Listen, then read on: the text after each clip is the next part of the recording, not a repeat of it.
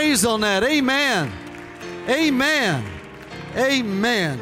Amen. Come on, let's get ready for the Word of God. Here we go.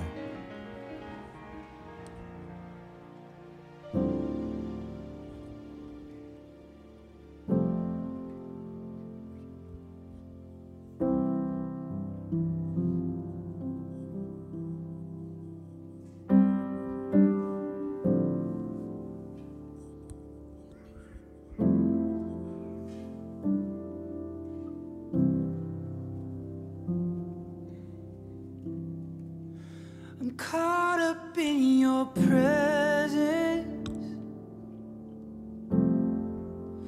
I just wanna sit here at your feet.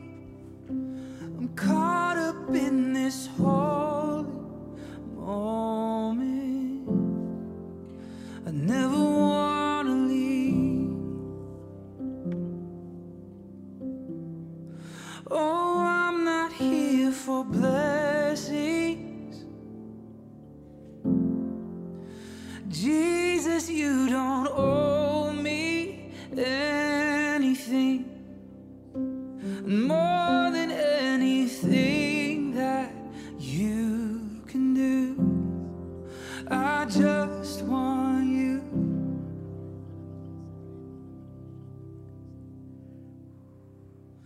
I'm sorry when I've just gone through the motions. I'm sorry when I just sang another song. Take me back to where we started. I open up my heart to you.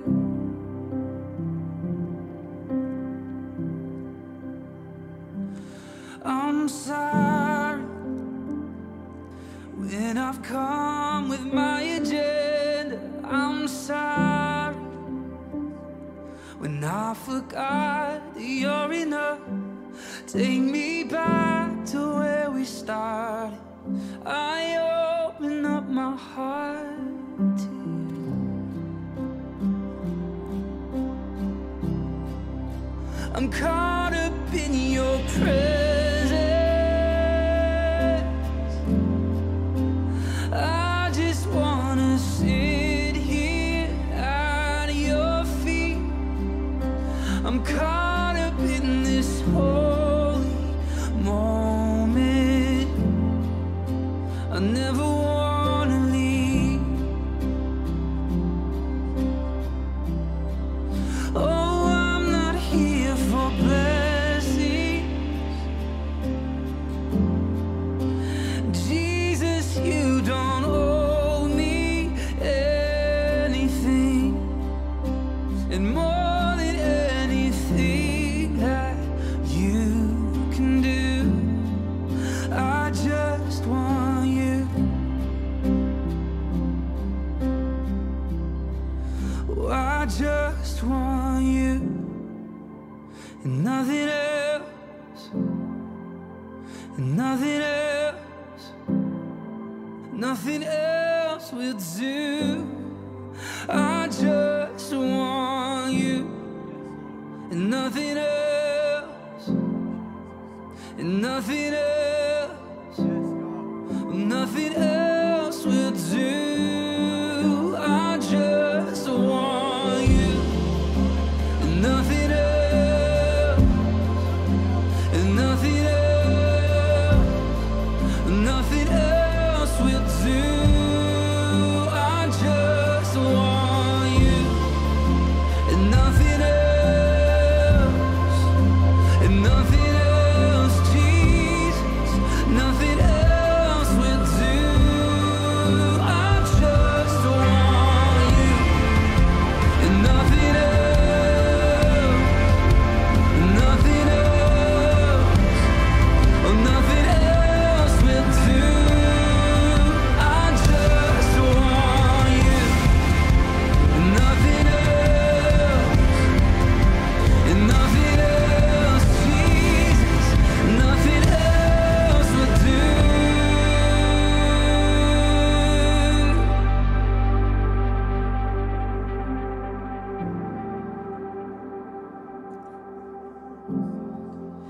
coming back to where we started.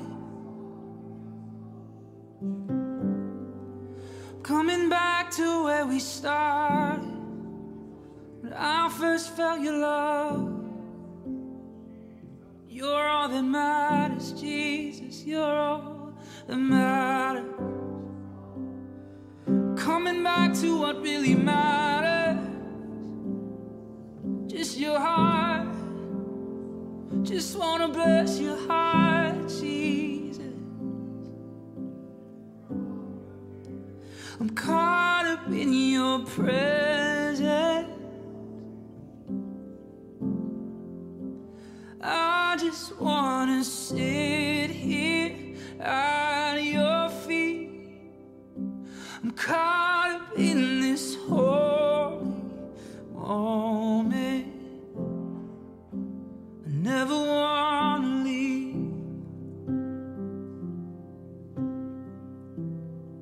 And oh, I'm not here for blessing.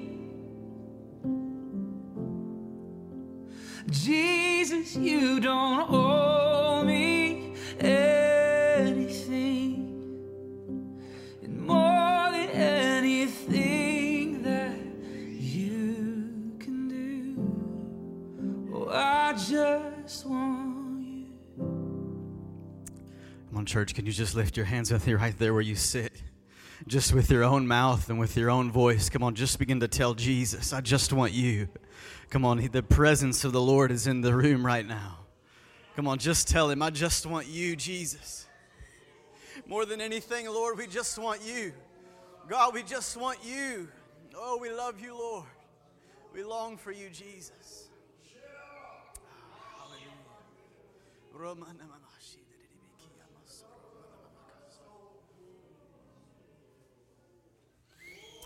Thank you, Lord.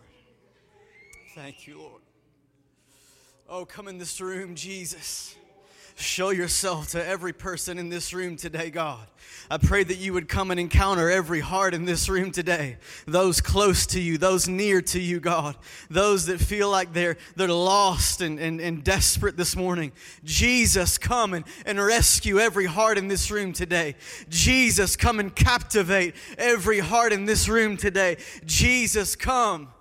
Jesus, come. We love you, Lord. Thank you, Jesus. Thank you, Jesus. You know, I thought Pastor was going to just preach really what I have on my heart today as he began in worship to talk about, you know, the cultural things that we do to twist people's arms to get them to come to Jesus. But, church, I'm telling you that Jesus is all we need. Come on, Jesus is all we need. I just want to talk for a few minutes today before we come to an altar about the supremacy of Jesus. The supremacy of Jesus. That truthfully, we don't need anything else other than him. That the things that we manufacture to try to get people to come and sit in our chairs and fill our buildings are worthless compared to knowing Jesus. Worthless compared to knowing Jesus. That he is truly everything. There's nothing worth more than knowing him, and there is nothing of greater worth than we can give the world around us than knowing him. Our chief pursuit has to be knowing Jesus. You may be a real estate agent or a banker or a teacher or work for a software company or a stay-at-home mom, but your chief pursuit has to be knowing Jesus. Our chief pursuit in this world has to be knowing Jesus. The Bible says in Matthew 13 that the kingdom of heaven is like a treasure that a man discovered hidden in a field. In his excitement, he hid it again and sold everything he owned to get enough money to buy the field. Again, the kingdom of heaven is like a merchant on the lookout for choice pearls. When he discovered a girl, yes, praise the Lord, a pearl of great value, he sold everything and owned it. We've got some men in here that did the same thing for their wife that God gave them, praise the Lord.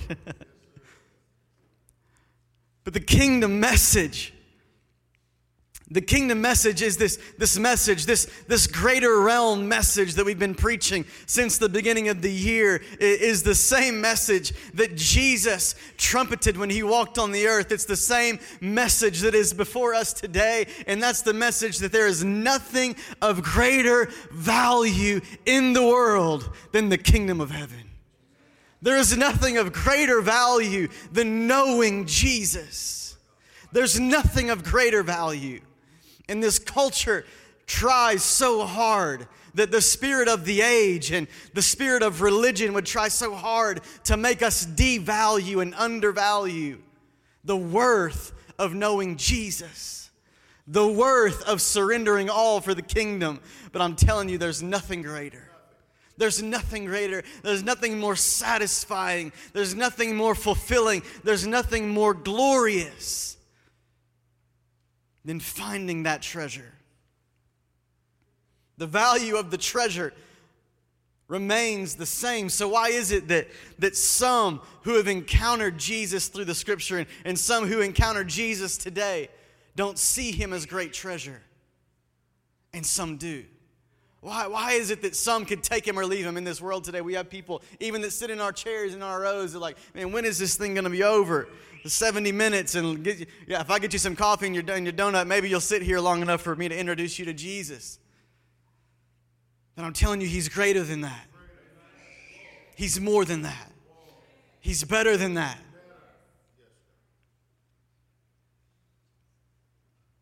I want the attitude someone like Peter, James, and John had when Jesus said, "Come follow me," and they left it all and they went after him. I think sometimes we get so caught up in the busyness of life and the culture of today. Look, it's the middle of February, and just because it's not January, 21 days of prayer and fasting, doesn't mean that we're not burning for the Lord anymore, right? You know, sometimes it's so easy for us to get caught up in the routines and habits of life that we seek God in seasons and don't become intentional lifestyle seekers. Where that seeking God in prayer and fasting is not what we do in moments of great spiritual fervor, but a seeker of God is who we are. One who treasures the kingdom is who we are. It becomes our very life, to where that we're so fascinated with Jesus that if we had an announcement and said, Tuesday night at 6:30, we're going to have a gathering and the special guest is going to be Jesus, that we had so many people that would fill the room, we couldn't even get them all in the room. You know, we've almost created this, even in the church world and religious circles, this thing where we've elevated personalities and people more than Jesus, where Jesus is the main attention. Jesus is where everything should be and focus. And I'm thankful that we have a church and a leadership and a body of believers that's hungry for Jesus. And I just want to encourage you in that today. I love the stand that Mike Bickle at IHOP in Kansas City took just at the end of the year. IHOP's not International House of Pancakes, International House of Prayer. In IHOP, they have this gathering of 30 to 40,000 people every New Year. Where it's a conference, you know. We've got this conference culture where everybody's having a conference, and it's, you know, who can I get to come to my conference so that I can get more people to come to my conference? And they said, look, we're just going to shut it all down. He said, because somehow along the journey, somehow along the way, our focus began to shift to man instead of Jesus. And so we're shutting it down, and we are re-centering our focus. We're taking a reset. And we're stepping back and we're looking at our lives and we're going to see, where have I treasured other things more than I've treasured the great treasure, which is Jesus? Where have I valued pursuit? Sometimes we even value the things he does for us more than we value him. Sometimes we value the miracle and the blessing, and because we prayed so hard for it, you know, it's like when you've prayed really hard for a miracle and you finally get the miracle, your pursuit goes from 10 to 1. Were you pursuing the miracle or were you pursuing him? Were you praying your brains out because you needed healing from cancer, or were you praying your brains out because you want Jesus? That's not real eloquent language, you know. Jesus scolded people that wanted a sign.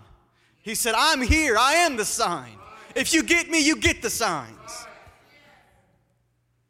And there's more signs happening in this place, man. It's incredible. There are people being healed left and right, you know, and we get so excited about that and fired up about that. And it's the enemy sometimes that will even take something like that in moments of great spiritual revival and resurgence and sneakily, because he's sneaky, man. He's deceptive. Shift our focus and look at these great things instead of look at him, look at him, look at him. If you get him, you get all this stuff, man.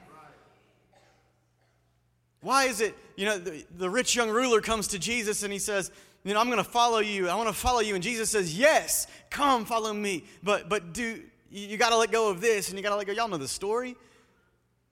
But he was more possessed by those things than he was willing to be possessed by Jesus. And I never want to be in that place, man. I never want to be in that place of even in the busyness of ministry. And several of you in the room are ministers and disciple. We're all disciple makers, and we're all really ministers. But you know, even in vocational ministry, I can't be more possessed by how's the church doing and how's the music ministry and how's the youth ministry. How is my relationship with Him? How is my devotional life? How is my pursuit? Are my eyes locked in with Him? Are my ears locked into Him? That's the chief pursuit. I love the story of the woman with the alabaster box. Such a crazy story because it's almost like a picture of today, because there's this group of people that are religious and they're inviting the superstar Jesus, right? They're thinking, man, if I get Jesus, the popular Jesus, into my home for dinner, boy, I've done something. Simon, the religious man, gets Jesus into his home, and it looks as though he's just wanting to host Jesus. But really his motivation was self-centered.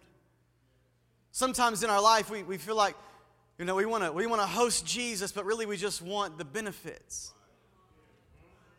And I'm thankful for the benefits. I'm thankful for the promises. But more than that, I'm thankful to be a son. More than that, I'm thankful that He's my Father. And that if He never gives me anything, it's okay because I love Him. You know, and sometimes we mask the motivation of our heart.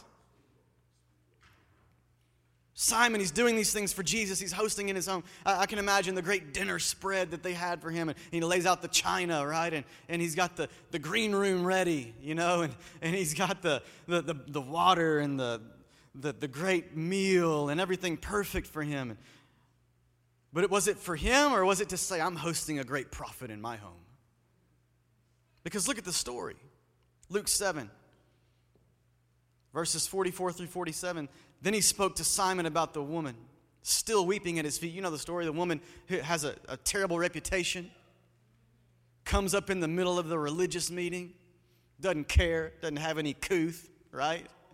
Doesn't have any manners, and just comes in and it's just, she's fascinated with Jesus.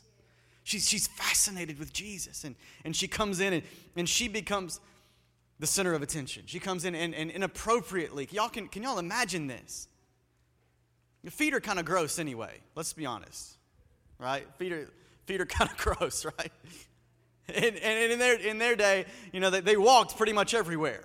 And so his feet are even more nasty, right? Because of the dust and the dirt and the kind of shoes they wore and just gross, man. And she comes in and the Bible says that she begins to kiss his feet over and over and over and over again. Now, bear in mind, she's a prostitute. They're thinking, what is she trying to do to this man? In front of all of us. She begins to weep. The Bible says that she wept so much that she began to wash his feet with her tears, and she would dry them with her hair. And then she brings out this thing that was of greatest value to her. This alabaster box, this jar, and she breaks it. And the Bible says here that then he spoke to Simon. You know, of course, they're all like, what is this woman? Y'all can hear the murmurs, the religious accusation. This is out of line. This is out of order. What is she doing? She's a prostitute. She's not even welcome in this place. This is Jesus. This is a great prophet. Then they point the finger at him and say, he's not the prophet we thought he was, because look at how he's interacting with her. Then he spoke to Simon about the woman still weeping at his feet. Don't you see this woman kneeling here? She is doing more for me. She is doing for me what you didn't even bother to do. When I entered your home as your guest, you didn't think about offering me water to wash the dust off my feet. Because again, the motivation really wasn't about Jesus, it was about him. Yet she came into your home and washed my feet with her many tears and then dried my feet with her hair. You didn't even welcome me into your home with customary kiss of greeting. But from the moment I came in, she has not stopped kissing my feet. You didn't take the time to anoint my head with fragrant oil, but she anointed my head and feet with the finest perfume. She has been forgiven of all her many sins. This is why she has shown me extravagant love. But those who assume they have very little to be forgiven will love me very little. We need the attitude of the woman with the alabaster box. We need the approach of the woman with the alabaster box. The approach of the person who took the treasure and hid it in the field and then went and sold everything and bought the field again. We need that kind of pursuit. We need that kind of attitude when it comes to Jesus. I love what Paul says in Philippians 3, verse 7 and 8. Yet all of the accomplishments that I once took credit for, I've now forsaken them, and I regard it all as nothing compared to the delight of experiencing Jesus Christ as my Lord. To truly know him meant letting go of everything from my past and throwing all my boasting on the garbage heap. It's all like a pile of manure to me now, so that I may be enriched in the reality of knowing Jesus Christ and embrace him as Lord in all of his greatness. Paul's saying all these pursuits, all these things, even sometimes our pursuit of wanting to do things for God, they don't measure up to simply knowing him. We don't seek to know his ways, we seek to know him. We seek to know him. The simple fact is that this greater realm that we've been discussing and diving into, this greater realm that is so available to us, is really simply today is for two things. Number one, to know him, and number two, to make him known. Really simple. That all of it combined, if we put it all into one basket, it would be this: to know him and to make him known. Everything we do, the songs we sing, the Wednesday night services, the meals, the classes, the discipleship, all of it is to know him and to make him known. To know him and to make him known. And if the things that we are doing are not pointing us to knowing him, then let's stop and let's recenter and let's reset and let's refocus and make knowing him the chief pursuit of our existence. To know him and to make him known. There's something that happens in you when you begin to know him, that making him known becomes as natural as breathing. Because you know him so well that when you step into rooms, things begin to change. You know him so well, you begin to look like him and sound like him and act like him, and you carry him. Where these miracles that have been happening in this place and out of this place really are just the norm. That making him known in this world begins to become a secondary consequence of our chief pursuit of knowing him. That when we turn on the news and we hear about the tragic situations and the terrible news of our culture and the world, that our response is not, man, it's so bad, I can't wait to get out of here. Our response is, man, I got to give Jesus to this world. Our response is, this Jesus that I know, that has rescued me and delivered me and set me free and broken the chains off of my life, I got to give him to everybody I know. I got a text this week from a great friend of mine that lives in Kentucky. And she said, hey, y'all pray for my dad. He has multiple clots. I'm just going to read you the text. He has multiple clots and will be having surgery later this afternoon. Keep praying. 2 of the clots have traveled to his lungs. So we prayed. You know, it's a group text with me and Whitney and a couple other friends. They live in Kentucky. But God doesn't know any distance. Right? So we begin to pray. She said, you know, when she texted me the thing that the clots have gone to her lungs, I said, hey, listen, and we've been having some incredible miracles in our church, and I just believe that we should come into agreement with her. Can we pray for you at our church? And I text Dad, and I said, hey, you know, we need prayer here. And so in that moment, we begin to pray. This is what happened the next day. Surgeon wasn't able to break through the clot, but she did find another one in his right femoral artery that she didn't even know about. So back to the drawing board, right? And so on Wednesday morning, even Whitney and I got together and we prayed, had specific prayer for him. And then Wednesday night, we prayed for him, and they were praying. And look, this is what happened the next day. Good news. The blood clot in the right leg miraculously disappeared. And he's scheduled to go back to the cath lab this afternoon to try and bust up the clots that are causing pain. He was having pain, they didn't know why. And so the next day she says, praise the Lord, y'all. The surgeon was able to break through the clot that was causing so much pain. He'll be in ICU tonight so that medicine can take its effect, and then that's it. He's going home. Come on, man. So Tiffany, her ankle gets miraculously healed, and Harrison gets healed and goes out here and runs a lap around the pond. I know he was healed, but I don't know. He was trusting Jesus for that cardio to run that lap around the pond. That's a long lap. It doesn't look like long. You get around that pond, you're huffing and puffing, you know. And Joe began to tell me about his son being healed of some asthma type issues and allergy type issues. I mean, just these miracles begin to happen. What's happening is as we are knowing him, we are making him known, and it's bringing glory to his name. Jesus' number one pursuit, he was motivated by love, and he wanted to bring glory to the Father in all that he did. He said, it's my meat to do the will of my Father. In other words, it sustains me to do the will of my Father. And as we know him, making him known in this earth is going to begin to be such a dramatic, miraculous, glorious thing that we are going to have so many testimonies of healing and deliverance, and it's just going to be like a runaway. Like, what are we going to do? Like, I can't pass the mic to enough people because there's so many people coming in with testimonies. It's beginning to happen. It's beginning to happen. And why is it beginning to happen? It's not because God all of a sudden decided to start healing people. It's because we finally stepped into a place of fully surrendering, fully knowing him, to where we come to the realization, healing is for me. Healing is for the world around me. Not just on Sunday morning, but on Monday morning and on Tuesday morning and on Wednesday morning and in Walmart and at the gym and at the feed store. Man, I had a dude the other day at the feed store told me he had shoulder surgery, and I lifted up the bag of feed for him. I was like, dude, why are you out here lifting feed sacks if you had shoulder surgery? And I didn't get weird on him and say, let me get the oil out of my truck, man. I'm going to get my white hanky out. You come right here and get on your knees, and I'm about to pour this on. I didn't even really say anything to him. As I was picking up that bag of feed, just touched him on the shoulder. And he didn't know I was praying for him, but I was saying, be healed. And next time I go back to the feed store, I'm going to ask him how his shoulder's doing.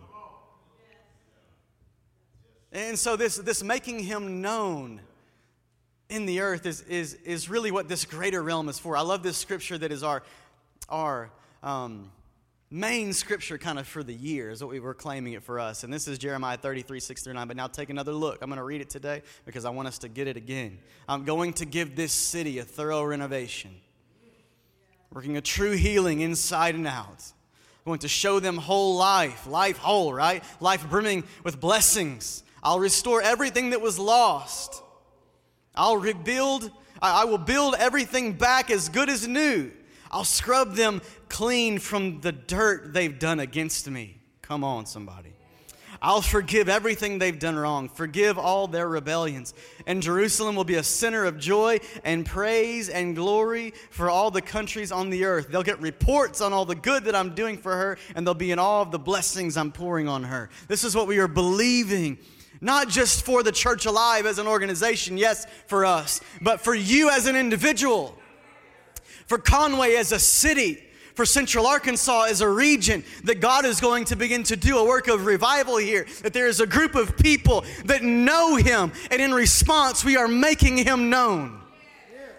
We're making him known. That as we are chiefly pursuing to know him, that we are making him known. When I get reports of man, there's half of Harrison's class got the flu.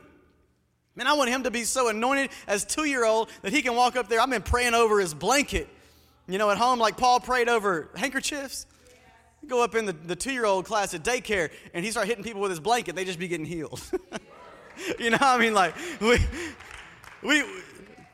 there's this realm of making him known that is so outrageous that we've got to begin to step into where Jesus, the stuff he did, we're about to start doing it. And it's not because we're special or there's just this holy moment. It's because that's what he destined us to do. It's what he designed us to do. It's what he told us we would do. It's what he promised us we could do. And so finally, there's this realization. There's this spiritual awakening that happens on the inside when you truly know him. That you realize miracles aren't a hard thing.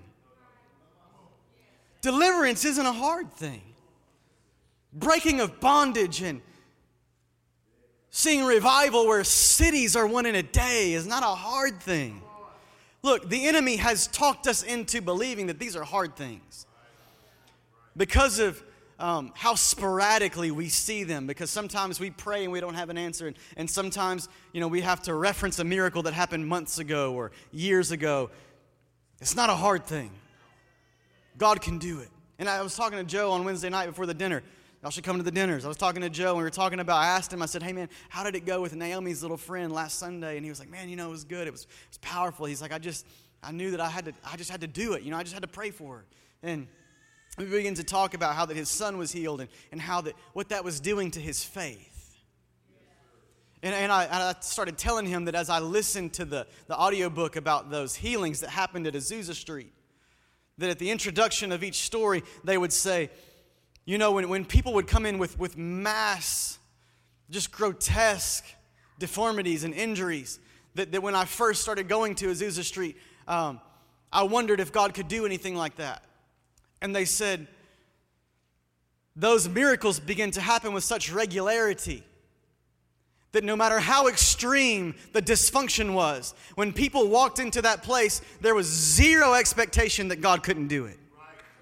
Their faith had so been stirred because of how the miracles began to happen that the realization that nothing is impossible for Jesus fully became alive on the inside of them, so that when they saw someone with an extreme difficulty, it wasn't like, I'm going to pray from a distance and just maybe God will do that. Right? Sometimes we do that. We're like, man, that dude's in a wheelchair. I don't know if I can go pray for him or not, because if he doesn't get up, I'm going to look like an idiot. Right? Anybody been there? Look, I've been there. But they were so bold, they would go up to people in wheelchairs and they would say, now look, before we pray for you, we got to take your feet and we got to move them off of these little footstools, because you're about to get out of this chair and you can't get up if your feet are on those footstools. So we're going to activate faith and move those, and we're going to pray for you. And the people would get up, And there was so much faith, though, that it wasn't even a doubt. And I think that's what's happening in this place. There's so many miracles happening where you're not going out of here trying to get weird on people, but when you pass people in the store and you see depression on their face, instead of walking by unaware, the Spirit of God is quickening you, and you're saying, hey man, I just want to tell you God loves you. There's joy for you. There's hope for you. There's peace for you. There's love for you. It's making him known, making his goodness known. I love this scripture. Brother Otis, you can play, and we're going to pray here in just a moment. It says, Matthew 9:35 and 38, it says that Jesus walked throughout the region with the joyful message of God's kingdom realm. He taught in their meeting houses, and wherever he went, he demonstrated God's power by healing every kind of disease and illness. When he saw the vast crowds of people, Jesus' heart was deeply moved with compassion because they seemed weary and helpless, like wandering sheep without a shepherd. He turned to his disciples and said, the harvest is huge and ripe, but there are not enough harvesters to bring it all in. As you go, plead with the owner of the harvest to thrust out many more reapers to harvest his grain. As you know him and begin to make him known, there's something that begins to happen in your heart where you see the world around you differently. You see the people you work with differently. You see the kids at your school differently. You see our nation differently. And instead of looking at it as something that is bad and our culture is so bad and our world is going to hell in a handbasket and everything is so bad and people are so bad. They are. Man, I saw a post today of, I don't even want to say it. I saw a post today of a news article celebrating someone taking purity rings from people who decided that they were going to live a different lifestyle and melting them down into the shape of a female organ and celebrating abortion. And these people were leaders in a church. Not a spirit-filled church, obviously, but a church, something that was labeled as a church. So yeah, the world is bad. But our view begins to change. And so instead of looking at them and saying, they're terrible, send them to hell, how awful, my heart says, they're hopeless. They're sheep without a shepherd. Jesus was moved to compassion. And the blood of Jesus and the power of the cross is enough to even set those kind of people free. And so there's this shift taking place when you hear people say, I'm sick and I'm just worn out with my kid's sickness. Like I've been praying for the Corker family because of the deal that they've been dealing with Brian and this UCI thing. And instead of saying, I'm praying for you that God will give you strength and you're going to make it through, I just want to say, be healed. You're not going to deal with this anymore. You don't have to wrestle with this anymore. Not for my glory, not the motivation isn't we want to have healing here so our church will grow.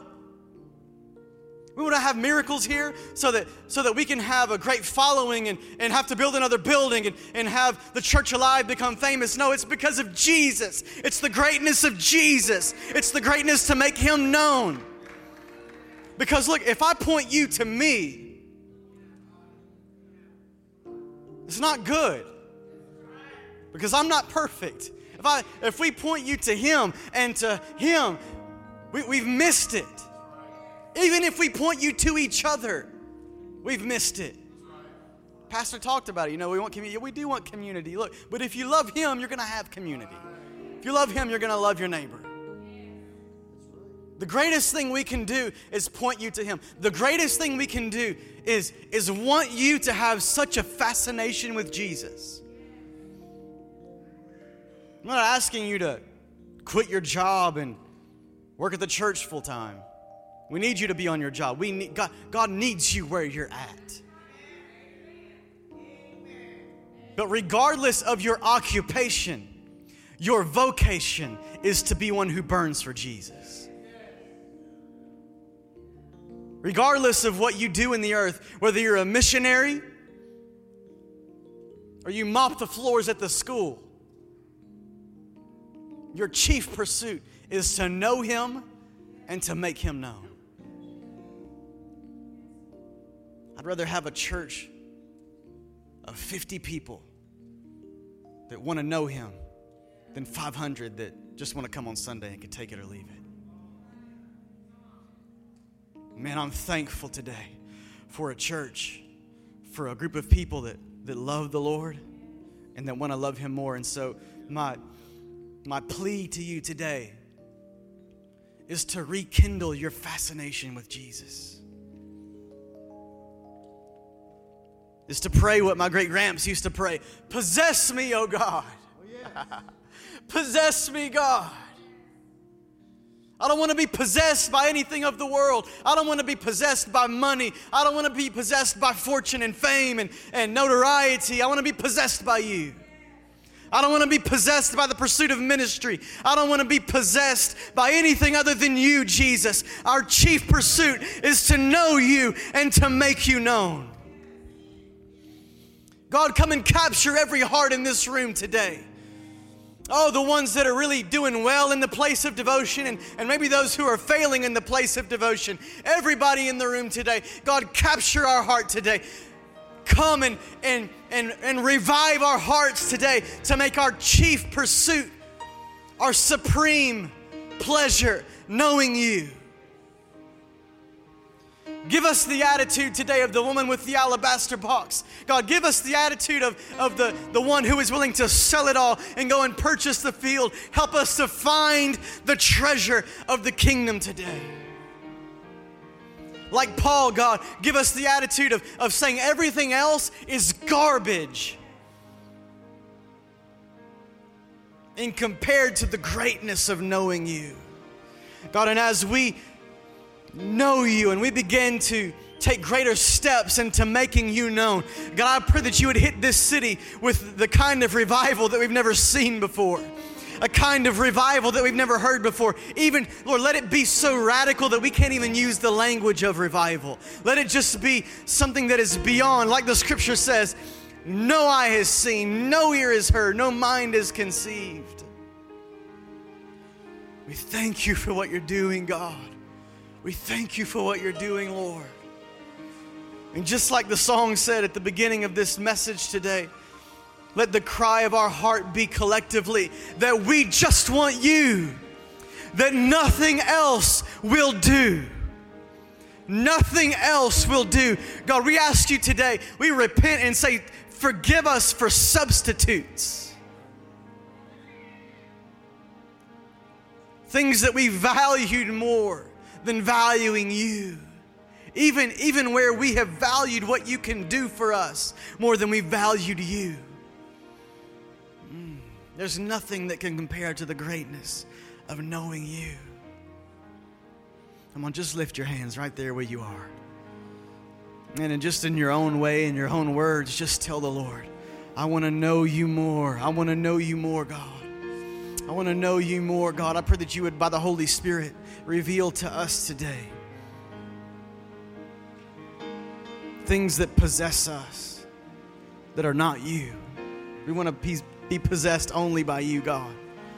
That our chief pursuit is to know you and to make you known. Come on, stand with me all over the room. And as you're standing, come on, just lift your hands and respond to God. Come on, you know how to respond to God. Just respond to Him. Respond to Him.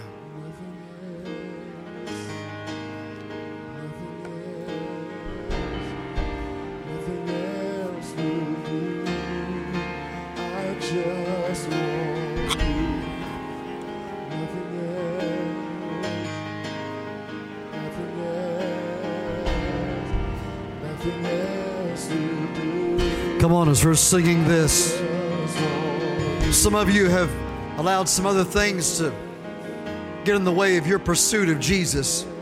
Maybe it's a job, maybe it's a goal, maybe it's an aspiration, but whatever it is, come on, as we sing this late at the altar today. Come on, renew your pursuit. Come on, renew your run. Come on, keep up your step.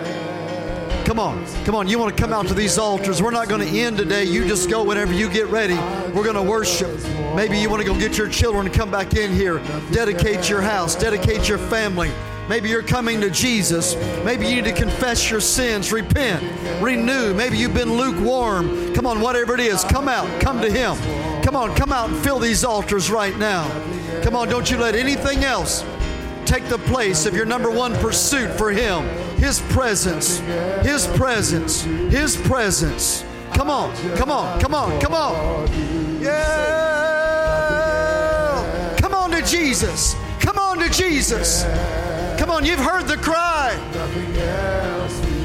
Come on to Jesus. Oh! Come on, let your spirit cry out. Come on, give your marriage to Jesus. Give your family to Jesus.